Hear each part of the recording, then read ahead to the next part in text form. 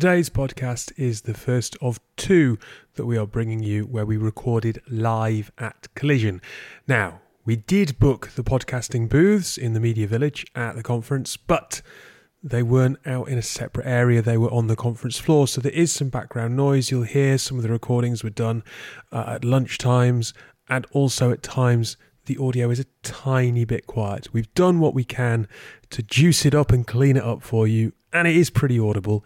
But as with these things when we're on the road, it's not quite perfect. However, stick with the interviews. There is a huge amount of insight in both from Vox Neuro and Honeycomb, and hopefully we can have both on the show in a more quiet, studio-like setting sometime soon. Anyway, look, I hope you enjoy these two interviews. As I said, they're from Collision last week in Toronto, and there's two more to come on Tuesday.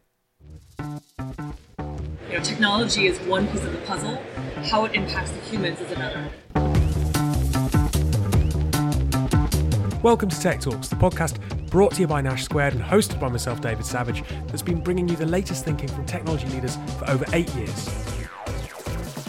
Joining me today in person is Akish. How are you? I'm very well. 2 podcasts in a week. I know. You're feeling kind of overworked. Nah. I'm feeling good. You know what you could do tomorrow? Uh, You could complain to the world on Thread or Threads by Instagram about it. Threads, is that a new thing, is it? Threads by Instagram launches tomorrow. Yeah. It's Zuckerberg's version of Twitter. As people are fleeing Twitter left, right and centre, basically Zuckerberg is trying to take advantage and is releasing a new app tomorrow, Threads by Instagram, which is basically Twitter. Is it like... Oh, but it's not like Twitter Spaces? Or will it have that No, I don't functionality think on so. there? I've only seen a few screenshots, to be Okay, honest. fine. And obviously it launches today from the podcast's point of view. Right. It's Wednesday for us. We're recording. So you could download it. You going to download it? I am, yeah. But... I use Twitter quite a lot. Right. So if Threads is the new Twitter that's not Yeah. a bastion of festering BS, then maybe it is worth looking at. It's just another social media thing. Just another social. Yeah. Mate, that's a little bit Luddite in the world that we work in. Yeah, I know. I'm happy. Don't you use social all the time? I do, just Instagram though, that's all I use. And No. and Facebook. And LinkedIn. And LinkedIn, yeah, I do, yeah. Correct. Whilst Akish comes to terms with his use of technology, we'll introduce the first talk. 2 from Collision today. This is Vox Neuro. So I'm talking to James Connolly. You're the founder and chief business officer at Vox Neuro. How are you enjoying the conference, first of all?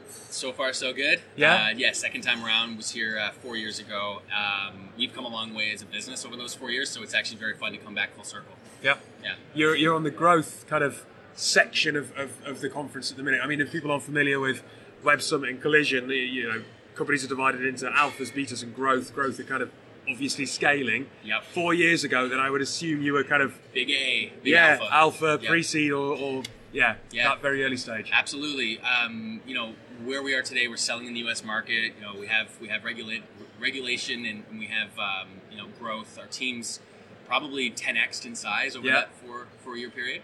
It's been fast, and of course, we all went through a global pandemic, and being a pre-revenue healthcare company not focused on COVID during the pandemic wasn't necessarily the easiest, most enjoyable experience, but it made us stronger. Before we dive into what Vox Neuro actually is, then, just as a general question, there's been a lot made of the fact that the pandemic, yes, you say there you weren't focused on COVID, but the pandemic has helped jumpstart a lot of medical research in a lot of areas. Has that been your experience?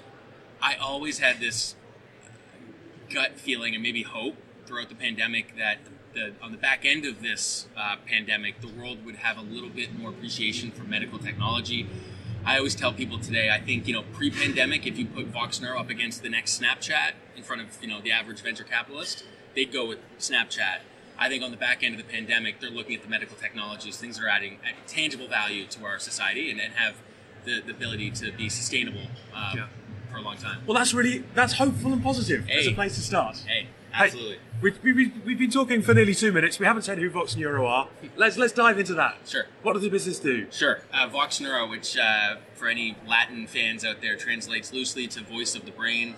At Vox Neuro, we're trying to give everybody's brain a voice. Right. And we're doing that by way of quantifying core brain function. So we're actually merging two existing technologies today in a proprietary fashion and layering that with technology. And so we use today's standard neuropsychological assessments, traditionally subjective in nature, and coupling traditional neuropsychological assessments and traditional EEG.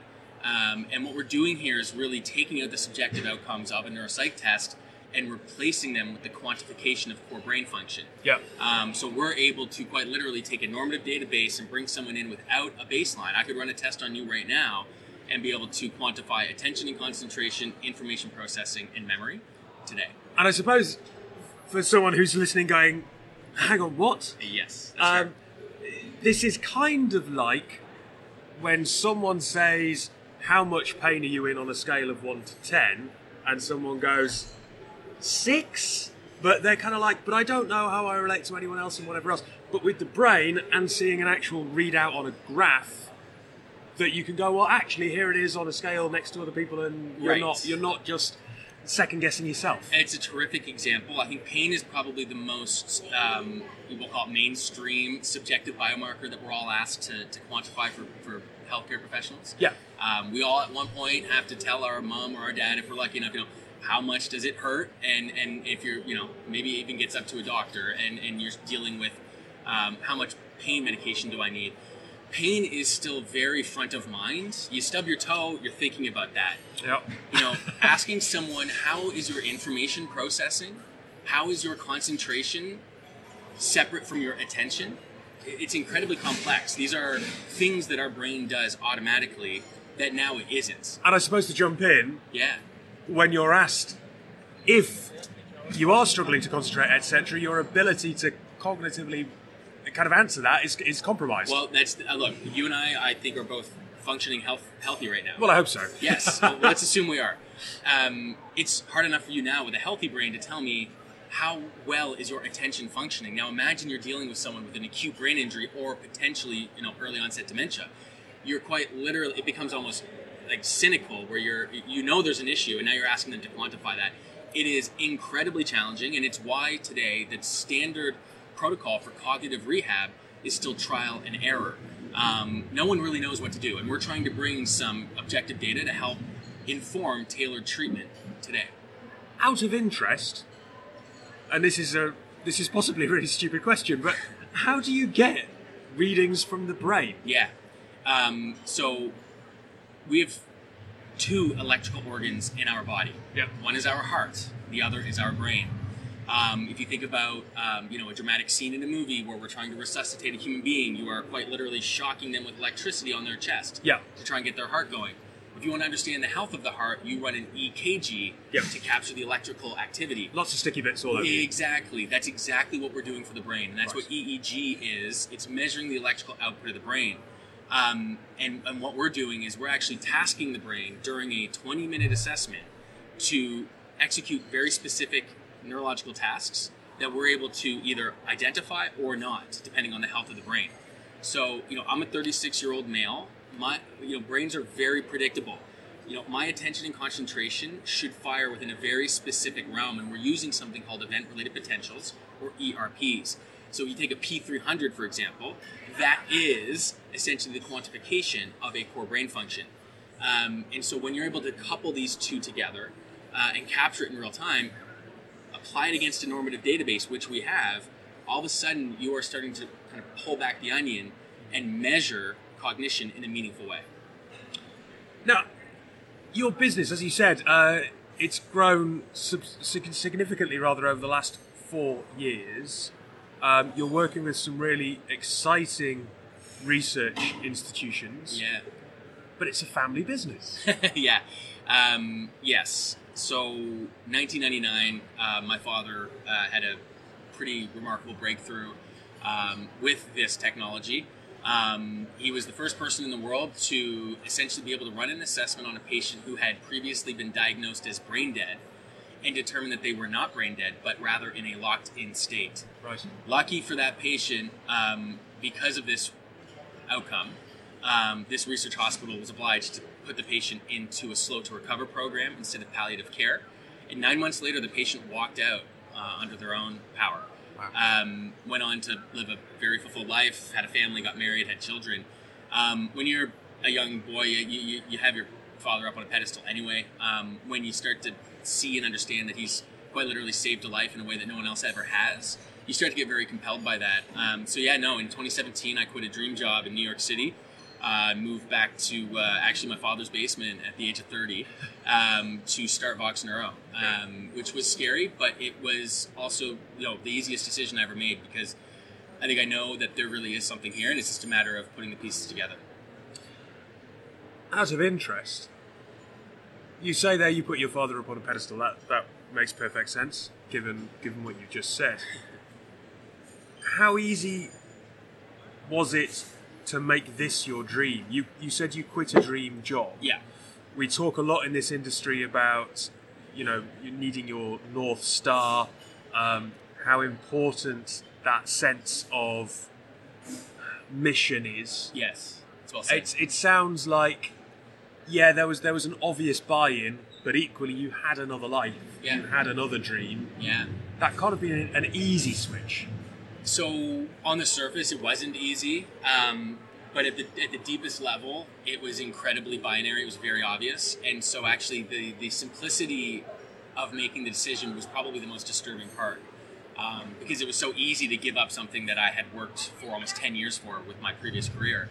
And I think what it boiled down to is something that I think at one point or another every human probably challenges themselves with, which is, are you content selling more pharmaceutical products, more automobiles, more ad space, or are you looking to have a tangible and meaningful impact on the human experience, which is something that I kept getting pulled into. And so I was very interested in taking my energy and my kind of drive and applying it to something that could actually help people rather than just provide more products or more noise to distract us. I think there's enough people doing that today. Now, there was a press release yesterday from the conference talking about the number of female founders here at this conference, and it being record numbers. Yeah. Your co-founder Yeah. is also your fiancée. Yes, she is. She's on stage later today. Yes, she is. How heartening is it to be part of an industry where, there's still some challenges, obviously, like, we're a long way off gender parity. Yeah.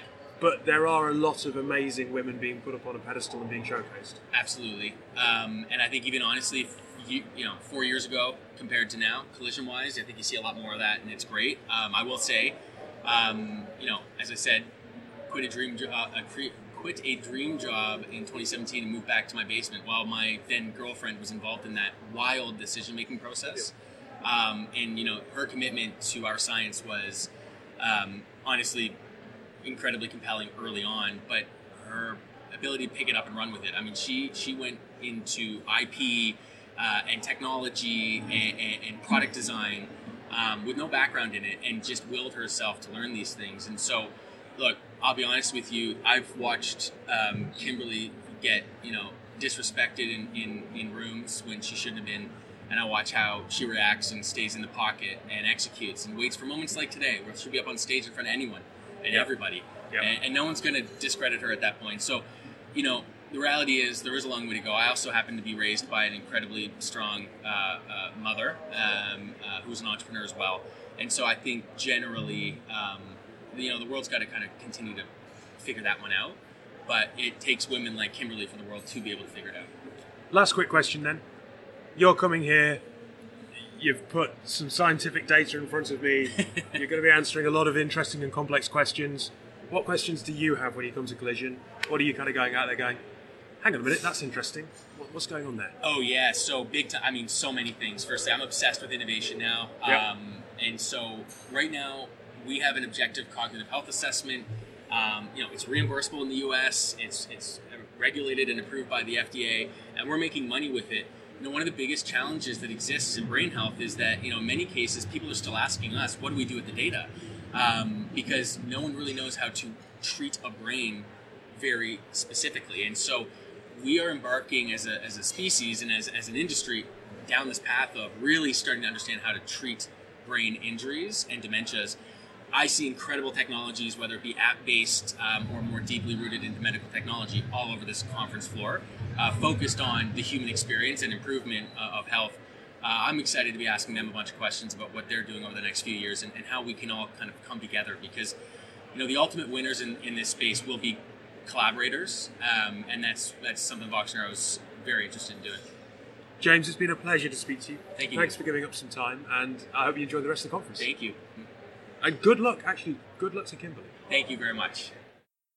Right, Keish, I mean, look, when you've been to the doctors, I'm assuming, like most people, you've had that situation of, okay, where's the pain? And on a scale of 1 to 10, how much or how, sharp is that pain, right? Yeah. And it's always hard, isn't it, to answer that question? I'll just go for 10 all the time. I'm going to be honest with you. Give me the morphine. Yeah, I'm literally just like, there's a reason I'm here, because I can't tolerate it anymore. It is 10, give me some meds, and you won't need to see me, hopefully, and I won't need to see you. So thank you very much. Off to the pharmacy I go, pay for your meds, and just sit and pray. So yeah. Are you someone that they look at a little bit suspiciously when you walk into the doctors or A&E? I mean, the thing is, I don't. Is he here for his drugs again? Yeah, but hopefully not. But I don't normally go to the doctor, so I just hate it. But I do get that. Obviously, people. I mean, I've got parents that regularly go to doctors, have medical conditions, and that sort of thing. So I do really kind of understand the constraints.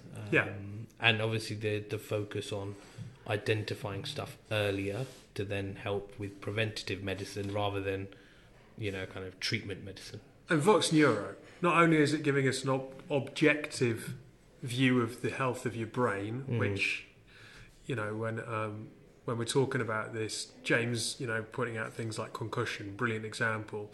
Very difficult to ask someone how they're feeling when the thing that they're trying to describe might be the thing that's damaged, which compromises your ability to talk about it.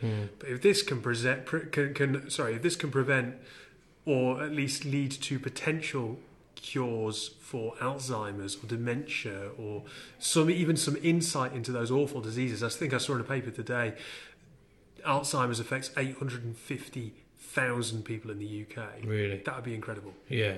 It's just that early catching on to things, right, which don't necessarily seem kind of normal. And the whole kind of thing between the brain is so complicated, right? And there's all sorts of parts to it. There's a cognitive, there's a neuro, and different parts of the brain are in charge of different parts of how you process information, see information, that sort of thing. And the fact that something like that can almost score you, give you a little bit of a gauge of this is where you are, this is what kind of you need to be.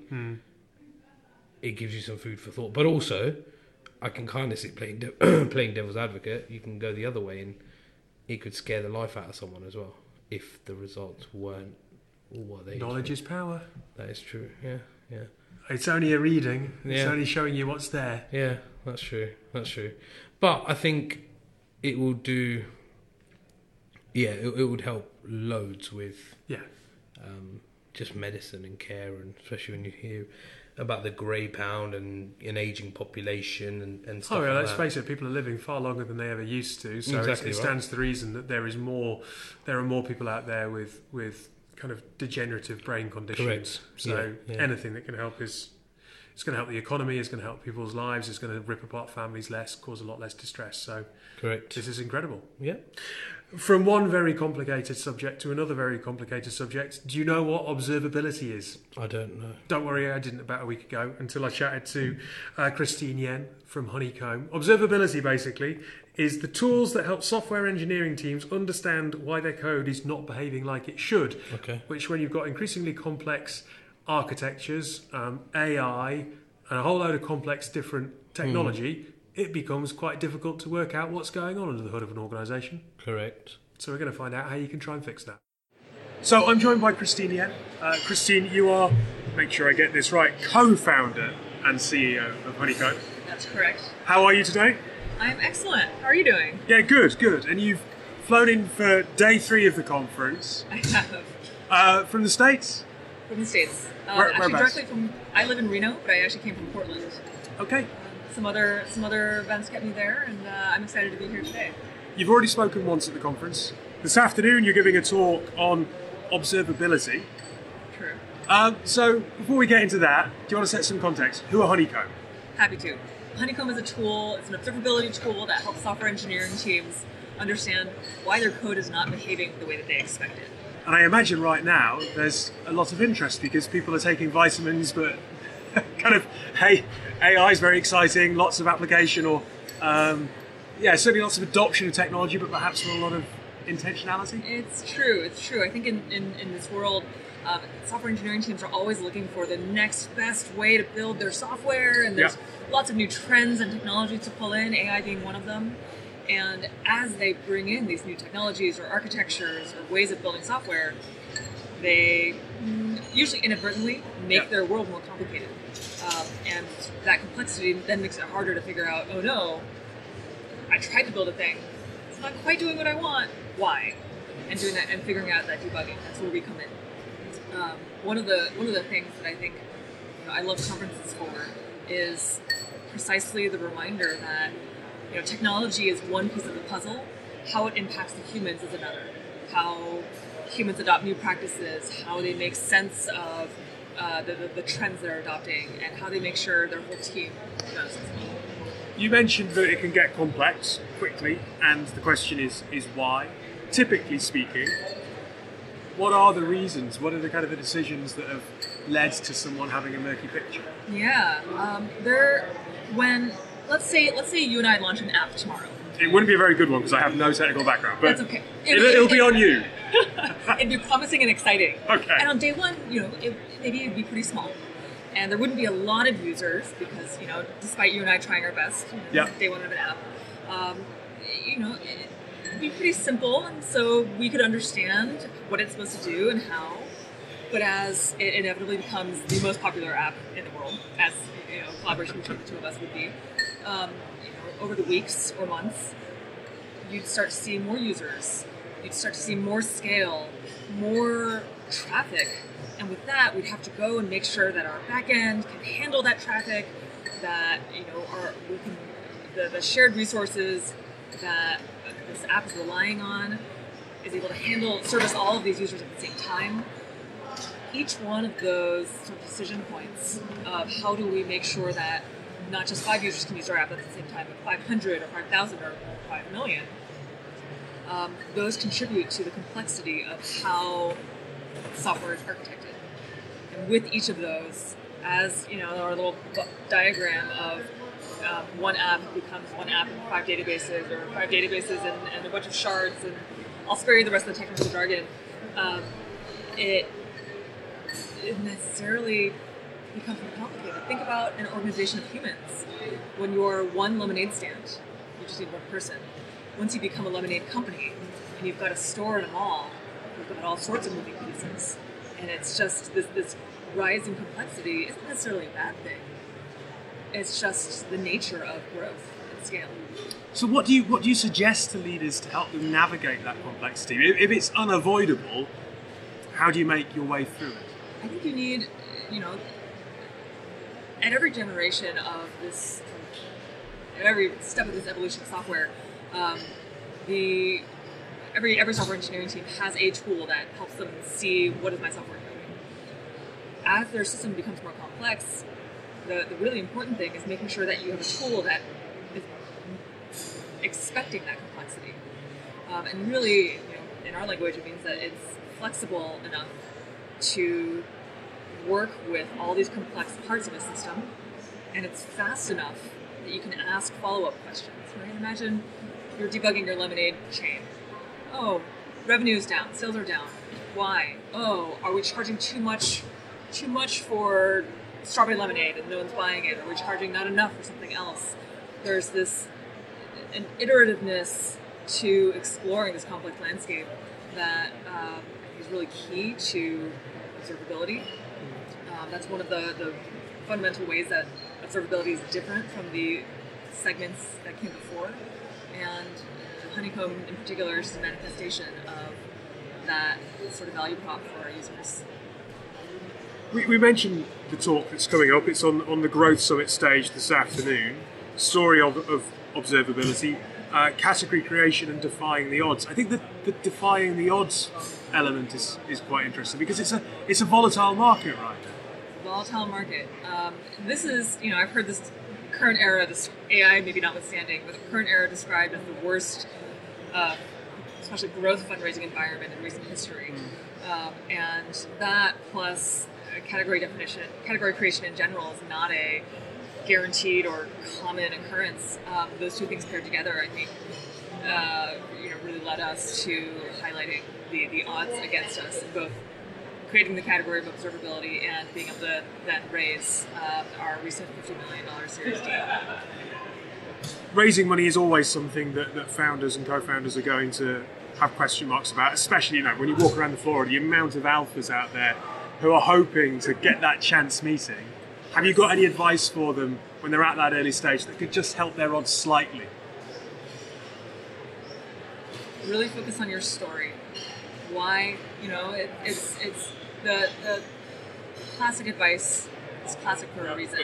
The why now, why you, and why this problem. I think having those really nailed in and being able to have the credibility to back that up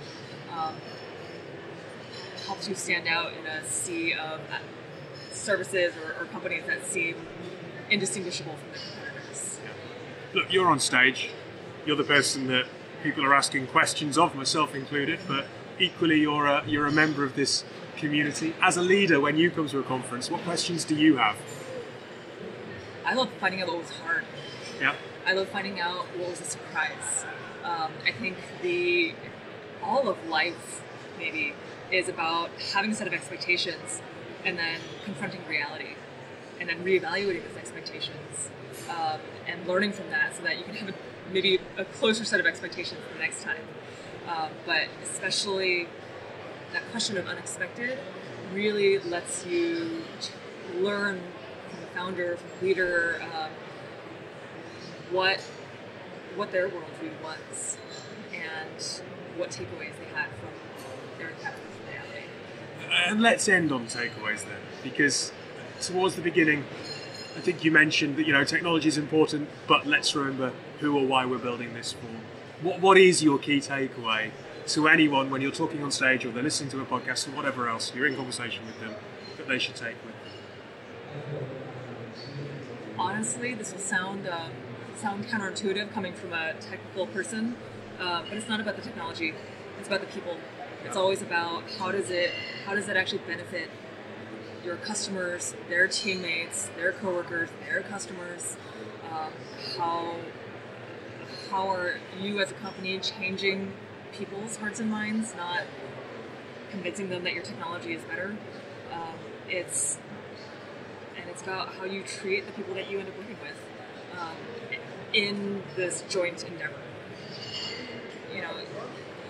One of my other colleagues likes to make fun of me for that every conference I walk away and for the takeaways, it's all about the people, or every conference, everyone walks away with it's all about the people. That's why we get together after all. But I think you can never lose sight of that in this startup world, or else you're pushing a product no one wants, or in a fight no one else cares about. Thank you very much for your time. Good luck with your talk, and hopefully, perhaps see you at another conference, given that it is all about people.